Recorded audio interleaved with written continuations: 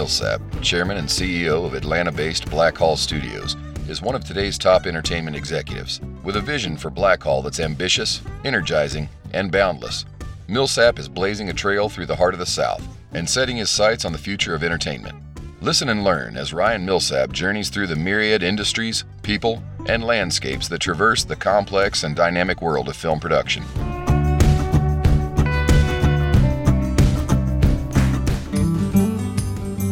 Welcome to the Blackhall Studios podcast. I'm Ryan Millsap. I got into the movie making business by being a real estate entrepreneur, but also because I'm a big movie fan. I get a huge kick out of watching blockbuster movies that I watch being made at Blackhall. COVID-19 has put a temporary crimp in production, hasn't it for everybody? But some amazing movies will be shooting at our studios soon, and I'll have some amazing folks on the podcast. I'm also into ethics and philosophy, and I think you'll see those themes throughout the podcast. So you're wondering, where exactly does the movie business and philosophy come together? That's the journey I want to take you on the Blackhall Studios podcast. I'll bring you guests from both worlds, and I think you'll be surprised at how much philosophy goes into the world of making movies. Plus, you'll get an inside look at the new Hollywood of the South, right here in Atlanta, Georgia. Give a listen. I think you'll enjoy what you hear. I'm happy to have you along for the ride on the Blackhall Studios podcast. My guest today is Ivy Meeropol, director, producer, and granddaughter of the couple convicted and executed for espionage in 1953, Julius and Ethel Rosenberg. Ivy Meeropol directed and produced the HBO documentary Bully, Coward, Victim, The Story of Roy Cohn, which premiered at the 2019 New York Film Festival. Meeropol is a member of the Academy of Motion Picture Arts and Sciences and was a 2013 Sundance Institute Fellow. Listen up to this profoundly current conversation I'm privileged to have with Ivy Meeropol.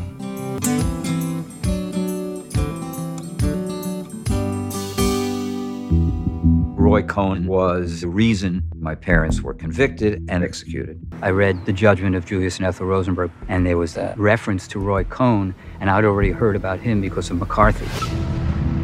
To call Roy Cohn evil, it's true, but it doesn't explain 100 other things about him. Every era has an opportunist, somebody who will stretch the law and ethics to make the ends justify the means. Roy knew how to get permits taken care of, unions to do your bidding, the mafia to leave you alone. He would do whatever he needed to win. That is how to wield power. Donald Trump, he said, you stand up to the establishment. Can I come see it? The whole point was to resist. Never admit that you're wrong. Trump fell in love with that. The only place I ever saw him was in Front Street. People that owned it, he said, well, I just always spit in his food every time I serve it. I would have done more than spit. He wanted to make himself this indispensable power broker, sort of like the original fixer. What do you say to people who say you ruin people's lives? I say name one. Welcome to the Blackhall Studios podcast. My guest today is Ivy Meeropol, granddaughter of Julius and Ethel Rosenberg, who many of you may know the story of, but we're going to talk about a little bit today. And specifically, we're going to talk about her documentary that is on HBO right now, which is excellent, Bully, Coward, Victim, The Story of Roy Cohn. It premiered at the 2019 New York Film Festival and is now on HBO. I watched it on HBO Max. Ivy, welcome to the Blackhall Studios podcast. Thank you so much for having me, Ryan. I'm glad you're here. Share with us a little bit about the organic evolution of telling the Roy Cohn story. I mean, obviously, this was a story that was in your family, but walk us through a little bit about that evolution for you.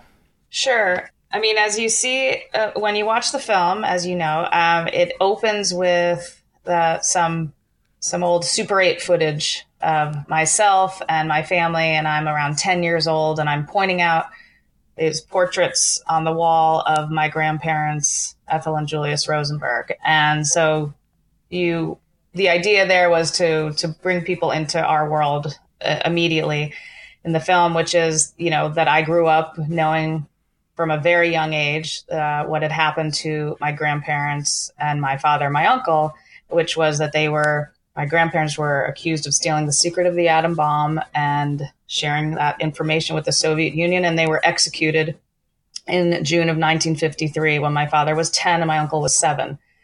So I grew up with this horrific story looming over us, but there were many names associated with, and many figures associated with this story, who were kind of like the bad guys in my young mind. And they included everyone from J. Edgar Hoover to Roy Cohn.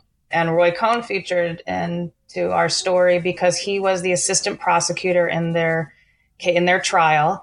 It was his first big job out of law school. I mean, he'd done a little bit of work, but it launched his career. He was only 23, and he had a lot to do with sending them to the electric chair, with getting them convicted, of course, but also specifically pushing for executions and the execution of my grandmother. And he helped manufacture a story that my grandmother's brother, David Greenglass, who was arrested first before they were, he basically guided Greenglass to tell a story that would get Ethel arrested, which was that she had typed up some notes. He later admitted that he had lied and that Cohn had given him that story to tell. So sorry, I know that may not have told you the whole. That was I just wanted to give everyone the full background there. No, I like that. One of the things that I was wondering is I read a little bit around the internet and some more about the story after I started watching the documentary, which I watched in 2 pieces. I watched the first half and then I took a break. I did some things and I watched the second half. One of the questions that I had is, what is the family's position today on? These are your grandparents. Yes. Right. So what is the family's position about what they actually did or didn't do? And then the question of, then what did Roy Cohn do with them that was, unethical perhaps? Right. But start with your grandparents and tell me what today the family position is on what they did or didn't do. Well, the position is that Julius was involved in some very low-level espionage. And actually, before the Soviet Union became our enemy. So they were still our allies. So this was like the late 1940s. They were still our allies. And what we have come to kind of understand as we try to grapple with, and we can't really put ourselves back in time necessarily, and we don't have enough information, but is what would compel him to do that, other than being a member of the American Communist Party and believing that the Communist Party was the most progressive movement and it was going to save our country also because it was more equal and more fair and cared more about civil rights and all the kind of progressive movement issues of the time. But it also had to do with the fact that the Soviet Union was, fighting the Nazis, and they were fighting them before we were. So they, for a Jewish American like my grandparents were, my father always talks about this, that, he probably felt that supporting the Soviet Union was also supporting the defeat of Nazi Germany. So there's a lot of different layers to this about and if we try to imagine what they were up to, but we do know that he was actively trying to share military industrial secrets with the Soviet Union, but he was very low level. And so the idea that they could have helped get the so-called secret of the atom bomb and be the people to give that to the Soviet Union was outlandish. And we still feel that to this day. Now, that said, David Greenglass, who was working at Los Alamos, where they were developing the bomb, he may have been trying to do that.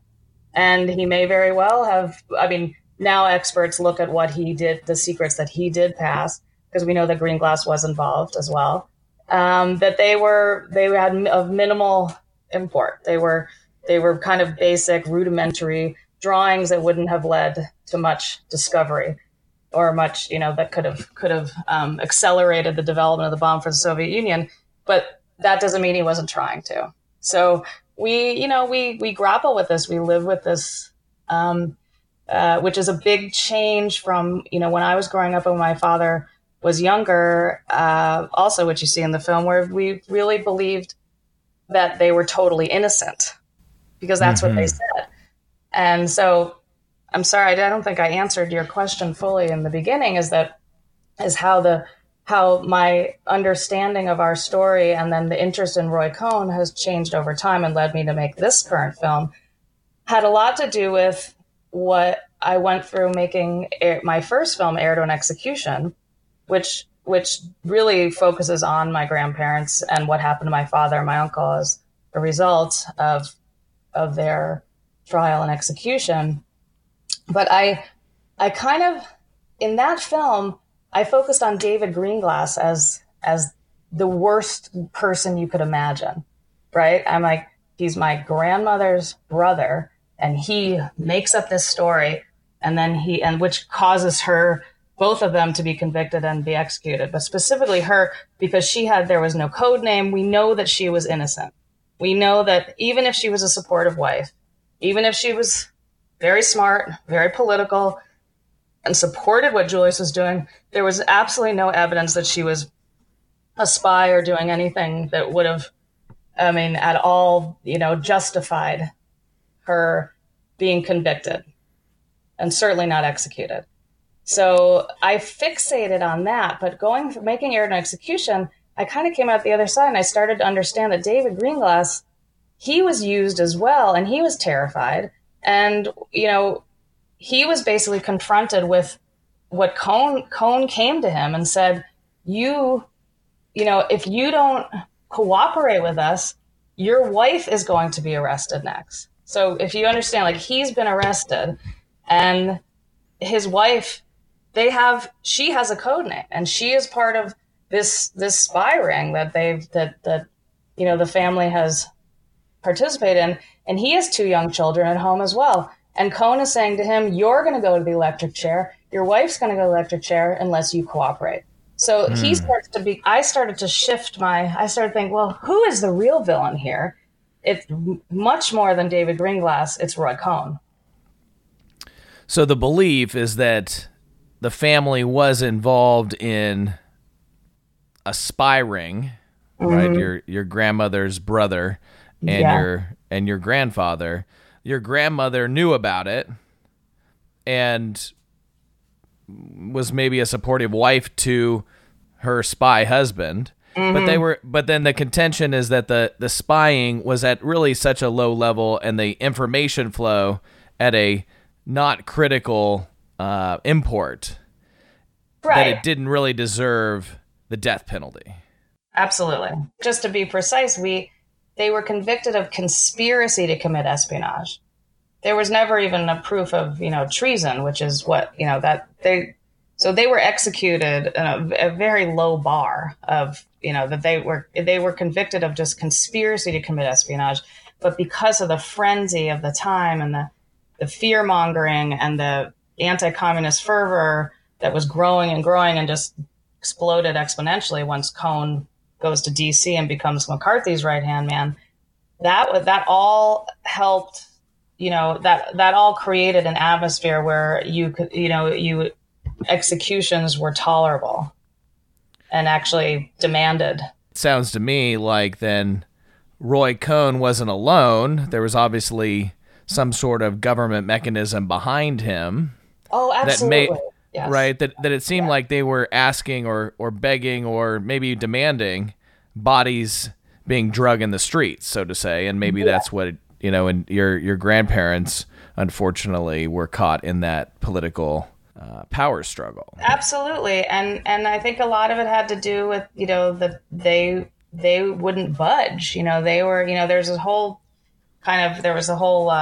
culture of naming names at the time, right? You get arrested, you get accused of something, and they'd say, well, can you tell us about some of your comrades? And And then that they would lead to the next and next and next. And it kind of stopped with them.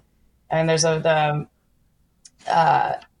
Navasky, who was the editor-in-chief of The Nation, wrote a book years and years ago called Naming Names that explores this in depth. But they were stubborn, and they said, no, we're not going to do it. And a lot of what I uncover in Aired and Execution was that they were asked to give other names, and they refused. And even bringing in my grandmother and trying to arrest her was a way to try to break my grandfather, and that it didn't work. And it frustrated everyone involved. And you're absolutely right that Cohn was just part of it. But Cohn, he would call the Judge Kaufman, to discuss the sentencing and discuss the death penalty, and urged him to apply the death penalty to Ethel. That's not legal. That's ex parte communication. You're not supposed to do that when you're on the prosecution team. You are only supposed to speak to the judge when the defense attorneys are present. And he ignored that completely, which, as we know, is no surprise. But I think if you ask why, how my understanding of Cohn and my interest and how it grew to the point where I wanted to make this film, to be honest, I didn't want to make a film about Cohn because I didn't want to revisit my family story. I had done it. And, I have a lot of stories I want to tell. I have a lot of things I want to do. And making Aired and Execution was a grueling, and cathartic experience. But I didn't want to, and I also didn't want it to be the granddaughter of the Rosenbergs again in my work. So I resisted it, even though Cohn was so fascinating to me. And I kept thinking, why doesn't somebody make a film about this guy? And no one had made a feature-length documentary. Of course, as soon as I decided to, I learned that someone else was. I don't know if you've seen the other. I haven't. There was another feature documentary that came out a little bit before ours, but I just decided to keep my head down and I'm telling the story my way, and it'll be its own film, and hopefully there's room for 2 films about Roy Cohn. It turns out I think there is, but I thought you were incredibly sympathetic. Mm-hmm. Maybe empathetic is even a better word. Yeah. With Roy's life arc. Yeah. I thought you were very kind to him. You obviously include the portions where people call him the devil. Mm-hmm. But you also tell the stories that make him feel human, when it could have been really easy to tell a story that made him look only like a sociopath. Yeah, yeah. What did you do? Was that a spiritual exercise? I kind of actively pursued empathy, I have to say. When I decided that I was going to make this film, I knew right away that I could not just for basic storytelling purposes alone, right? I mean, it's not interesting to have a character that's just one note. There's only so many times you can hear people saying how evil someone is before you're like, oh yeah, right, I get it. And then you don't care, you're not engaged.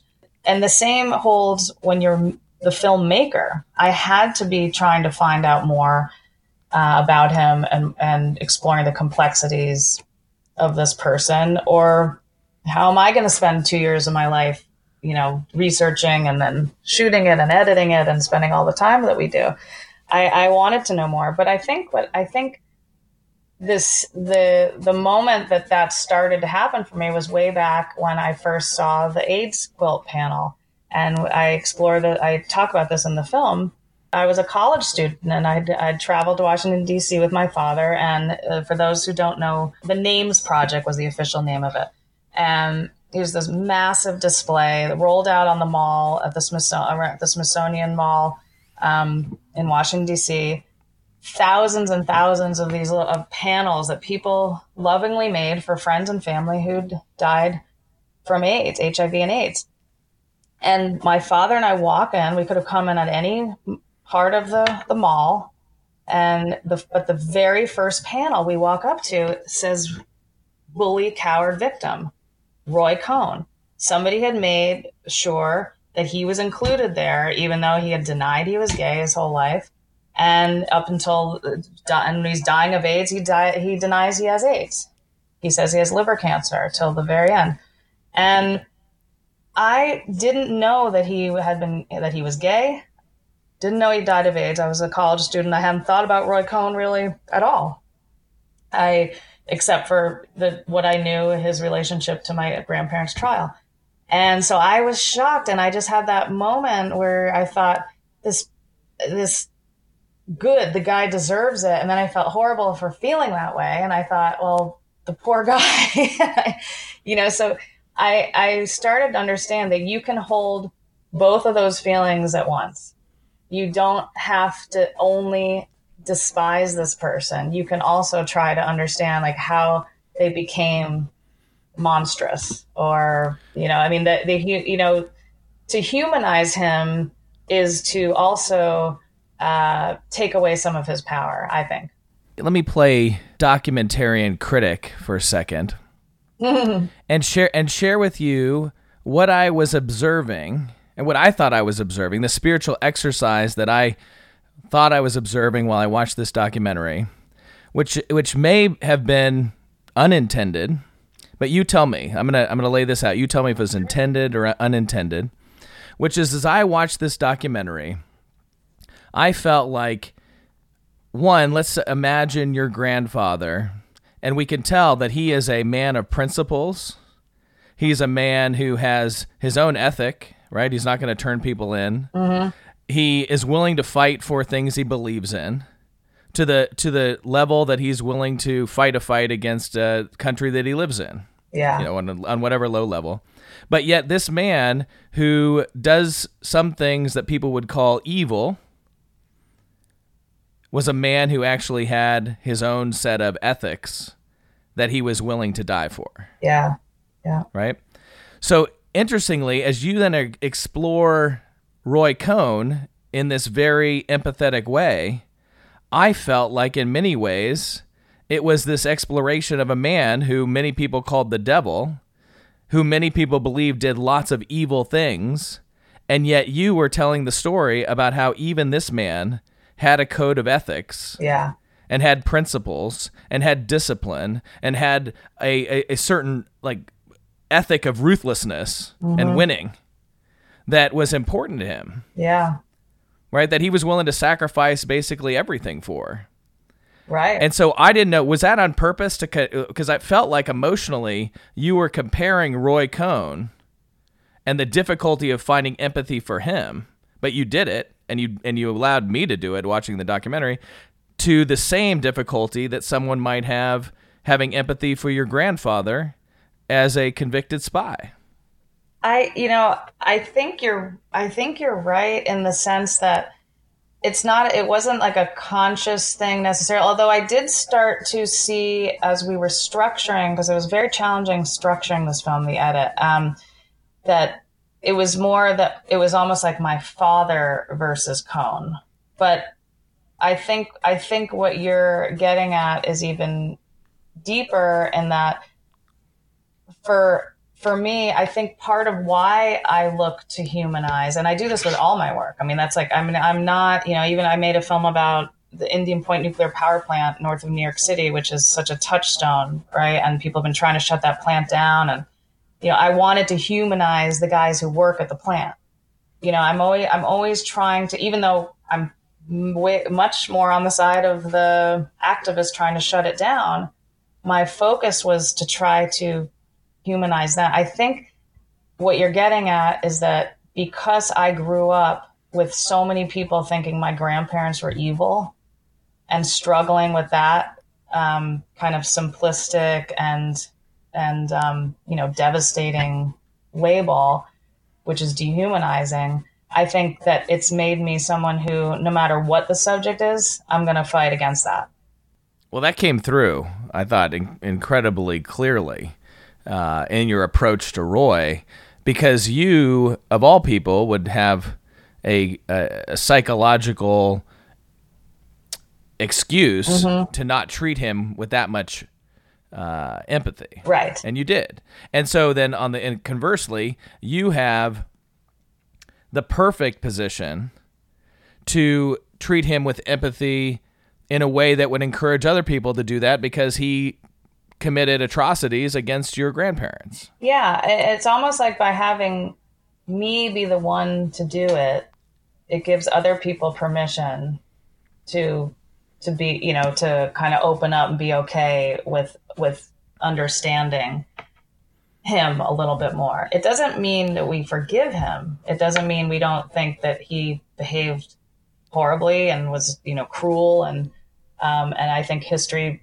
is, judges him that way. But I just think it doesn't really, further our understanding or conversation about, how we allowed him to operate the way he did and enabled him, and how so many people, liberals and Democrats and all sorts of supposedly, people who would be just, reject him, actually embraced him. I think, for me, it was very poignant that he lived so much of his life in hiding and lying, and what that does to a person.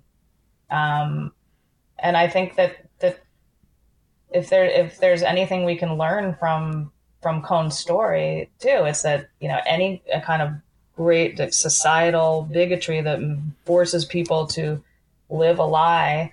Now, of course, he chose that as well, but you have to put him in the context of the times. I mean, it was terrifying to be a gay man, and especially when he was in Washington, D.C. in the 50s with, during the McCarthy era.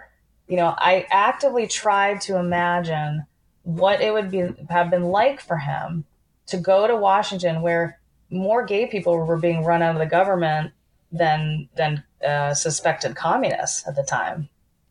It was not, he had to really, be extremely careful. And what does that do to a person? I mean, he's a young guy. And then I look at him, I looked at the photos of him and the footage, and I tried to understand. You could see that he's happier in different places. You see he looks happier in Provincetown when he's, all those photos that we ended up getting, the beautiful boat photos, the Polaroids, where you really see him relaxed, right? He just looks like a different person. And what did you learn in your research about him, about his youth? Did you uncover any things that might tell us about traumas that would have affected him in such a way that, kind of followed him throughout his life? It was very hard to find out a lot about his childhood. I think, I didn't uncover any real traumas, but what I discovered was that he was almost like a grown-up by the time he was 5 years old. He was someone who, was sitting at the table with his father, and his father was a judge and a big part of the New York Democratic Party, and knew all the party bosses. And they, so he would sit at the dinner table and be part of these very heady adult conversations. And they would engage him, and he learned early on about, what it was he called the favor bank. You do something for me, I do something for you, and that was a lifelong. I mean, that was part of how he operated, of course. But I think, he had his mother and his Aunt Libby were two figures in his life, probably the most important people who shaped him. And they were very different. His mother doted on him, but was, I think, kind of cold and withholding and difficult, and also extremely ambitious, and wanted him to be, a huge success. And there was a lot of pressure on him. And meanwhile, his Aunt Libby was more warm and fun-loving, and I think he could be more open with her. From what I understand, he was able to be, that she knew he was gay and in later years, he would bring her to parties and be very open about who he was with. And you see her at some of those parties. Meanwhile, with his mother, he never came out to his mother. Maybe she suspected, we don't know, but it was a very different kind of relationship. So it's almost like those two women represent these two sides of Roy. But I think he also, being gay, he was so ambitious. So he's gay and he's also Jewish, which is also not easy.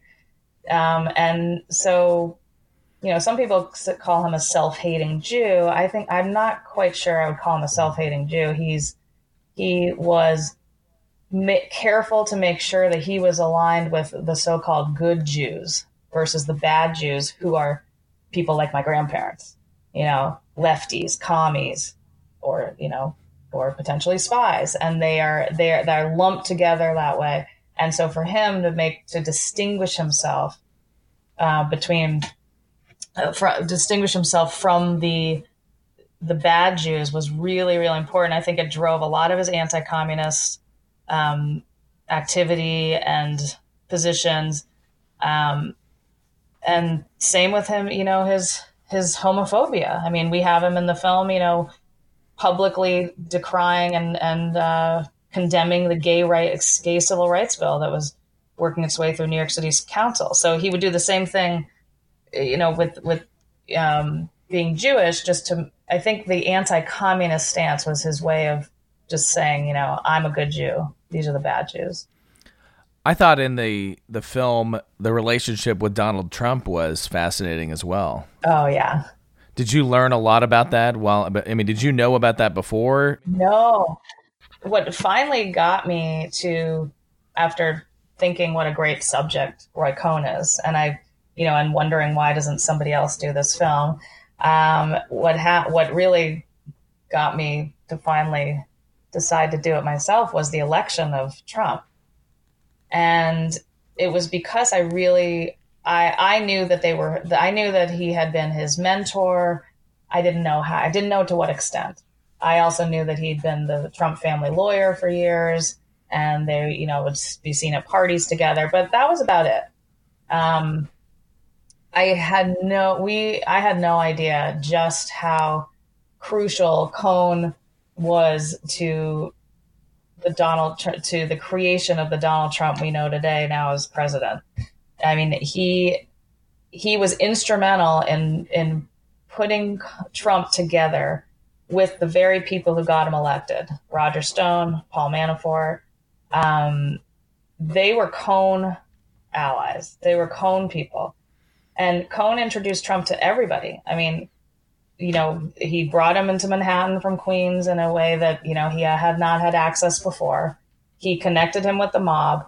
He connected him with all these political figures, and very directly connected him with the Reagan White House, because Cohn had been essential to the Republican Party work in New York and supporting Reagan. And he had a very good relationship with everybody at the Reagan White House. And that's how Trump started to imagine himself on the national stage and in politics.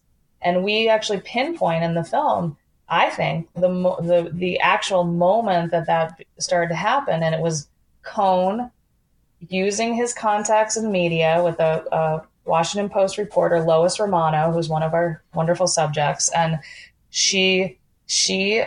Cohn asked her to do a major interview with a young Donald Trump, where Cohn basically set up this story and had Trump saying, hey, Roy thinks I should do this. I could be the nuclear arms negotiator for the United States with the Soviet Union. I mean, this is this, dopey real estate, millionaire at the time in New York City, who wasn't taken very seriously because it was his father's business. And there he is all of a sudden, because Roy Cohn is so powerful and so connected, there he is thinking he could serve in that role. And and that's, for the work that we were doing on this film, that felt like a very, really important thing to uncover. And I just, it's just amazing. So many people have no idea who Roy Cohn is, never mind how much he influenced our current president or the situation we're in now. When Roger Stone appeared in the film, I almost fell over. I went, oh my gosh, look at the way these things just all come back around. Exactly. I think people felt like McCarthyism and the world of Roy Cohn, and it was so far away, right? But now we see that it's not. I mean, and we took great pains to not focus so much on Trump, but all the stories and things we were discovering and showing about how Cohn operated are just so reminiscent. So what you have is, scenes where this journalist Peter Manso is going through all these unpaid bills of Roy's, and we don't need to say it, but you basically, you get it. This is Trump, right? The Cohn who is so proud of not paying his taxes, and who's openly flouting the IRS. That's Trump. So I think we're history's repeating itself in a more subtle way, but once you really look at it, it's not so subtle once you really bring it out. So there's quite a few listeners to this podcast who are movie makers. Tell us a little bit about the actual deal making of this documentary. How did you put the money together? What kind of a budget did you have? Was HBO involved at the beginning, or did they just buy the film once it was completed? Well, I was very, very fortunate with this project. My relationship with HBO goes back to Aired on Execution, which I had never made a film before, and Sheila Nevins, who was then the head of HBO documentaries, a well-known, amazing executive producer there. She had a lot of faith in me and gave me small amounts of money and allowed me to figure out how to make Aired on Execution, even though I'd never directed anything before.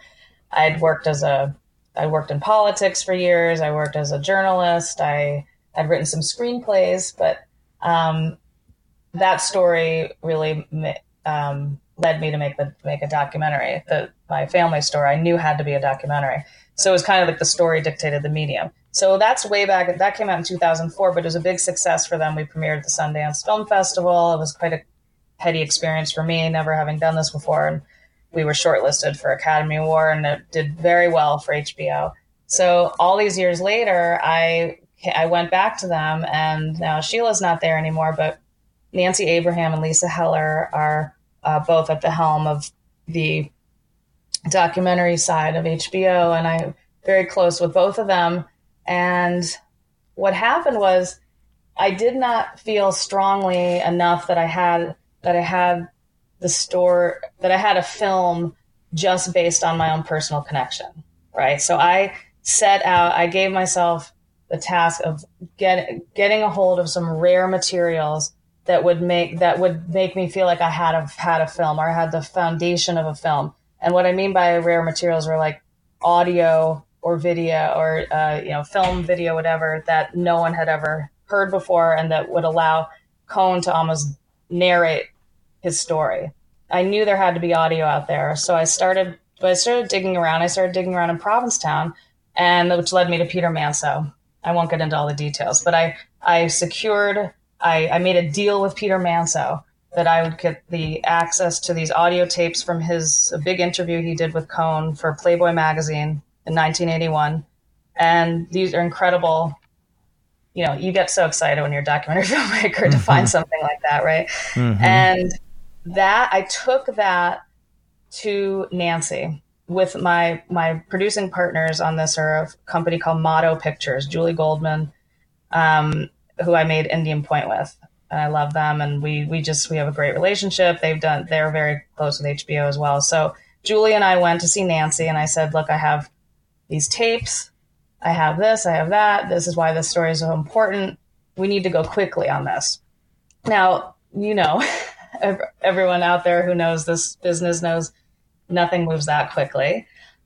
But so while HBO was trying to figure out what they wanted to do, if they wanted to give us development money, and I really felt like we had to move fast with this. It's really timely.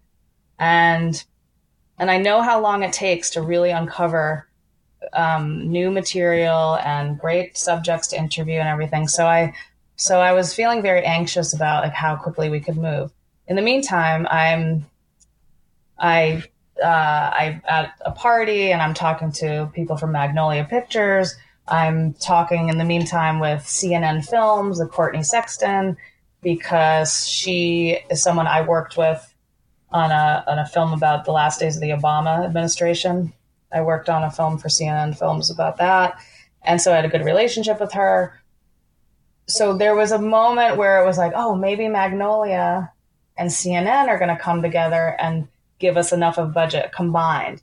We were looking for, over $1 million for this easily. And it ended up being, I think, like 1.3, maybe even a little more because of archival. It's being so expensive. And I know in some worlds that's not very much money, but in documentary, that's a little bit on the high end. So what happened was, as we were doing that, we circled back to HBO and we said, hey, we are talking to other people, but how are you guys feeling? And within like a week, they had said, that's it, we're in, we're good. We want to finance the whole thing. That's fantastic. And it's thrilling for me because I am so used to cobbling together budgets for, where in the end, I don't even have enough, even after everything is said and done. And this was great because we were able to go straight into production and we started editing almost simultaneously so we could move more quickly. And you can't do that unless you get the full budget right away. Well, I thought you just absolutely killed it on this documentary. It's fantastic. What's next for you? And what are you working on? Thank you. Well, one thing I really want to do is a scripted version of Cohn's life. I uncovered so many great stories and so many details and just so much material that I want that I think, like a limited series, along the vein, did you see the Roger Ailes, Loudest Voice in the Room? Mm-hmm. Yes. Excellent. So I'm actually writing the pilot myself and a kind of an outline of where I see it could be like 8 hours, possibly, of a limited series based on the doc. So that's one thing. The pieces you put in about the play, right? The scenes from the play that are basically based on Roy Cohn's life. Yes. I thought were incredibly indicative of a show. Yes. That would be not totally different than maybe Succession. Right. Yes. Right? That has that kind of same feel, that gritty, wealthy power struggle, Illuminati-esque kind of feel. Absolutely. And of course HBO would be my first choice to partner with on that. I'm definitely going to be talking to them, but I'm trying to, I have enough written and I'm supposed to start having conversations. In fact, I was actually in Los Angeles just before the pandemic, meeting with people about this idea. And I was hoping to kind of time it to the release of the documentary to get something going. I've never done anything like that before myself. So, but I feel like I could be, a writer and, even direct some of it, or I don't know. I'd love to have that experience, to do that. And I just have so much good material. If you can just imagine, how he intersected with so many parts of American history, right? And had an effect on them that I think it would be great. So I'm working on that. I've got some other documentaries. Of course, we're all kind of waiting to see what's going to happen. But I'm exploring a documentary project right now that takes place on Cape Cod, where there's a great white shark problem. I don't know if you've heard about this. The outer Cape is now home in the ocean and Bayside. There are just more and more great white sharks coming here. And I've been exploring the idea of doing this kind of behind the scenes, more of a verite doc where you're getting to know all these different players who, were the scientists, environmentalists, but also the town board, tourism interests, all the clashing interests, like what the hell are we going to do about this because it's affecting, someone was killed in 2018, someone almost died, the sharks are becoming more of a problem. And it's the story of Jaws, of course. So we want to shoot it as an homage to Jaws. And because all the settings look the same, a lot of the characters are very, similar. But what's interesting as I'm exploring this is like, it's actually, the virus, I had put this on hold. I was going to shoot this summer, but then when everything fell apart in the spring, I couldn't get the financing and there were people to commit to it who had been very interested, but all hell broke loose. We didn't know what to do. But now, I'm realizing that that COVID, actually, the virus has a lot, it's so relevant, how, in Jaws, how, recklessly this danger was dealt with. And, famously the mayor, decides to lie to keep businesses going. Right. And rushes to, the idea that we're rushing to reopen the economy at the expense of people's lives. There's just a lot of overlap here, and a lot of it made me feel like this is actually a story that refers to the virus without talking about it directly, if that makes any sense. Absolutely, I get it. So I'm, I've got a lot that I want to do. Well, you're just at the very beginning of your career. It looks like we're right at what in venture capital we call the bottom of the hockey stick, right? So your career's about to explode upward. If people want to follow you, do you have social media? Where can they find you? How do they keep tabs on what you're doing and be ready for your next movie or television show? Oh, sure. Well, I'm not all that active on social media, but I am on Instagram. You can find me at IV Meeropol, but it's just IV, no Y. And I'm on Facebook. We have the Bully Coward Victim Roy Cohn Facebook page. That's probably although I guess you can't learn about new material there, but I would say I will try to do a better job about posting about things that I'm going to be working on. But I do, as soon as something is happening, I'm usually putting it out there. Ivy, your future's bright. Thank you for being on the podcast today. I really appreciate it. Thank you for talking to me, Ryan. I really enjoyed the conversation. I did too. That was fantastic. I love what you're doing. I mean, you're telling really good stories, and I can't wait to see what's next. Thanks for your time.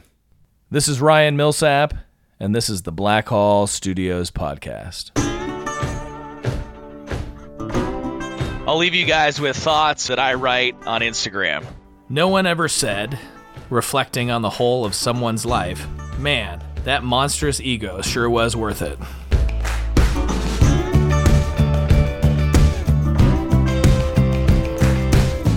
Thanks for listening to the Black Hall Studios podcast with Ryan Millsap. We want to hear from you. Find us on SoundCloud, iTunes, or Spotify, and follow us on Instagram at Black Hall Studios and at Ryan.Millsap.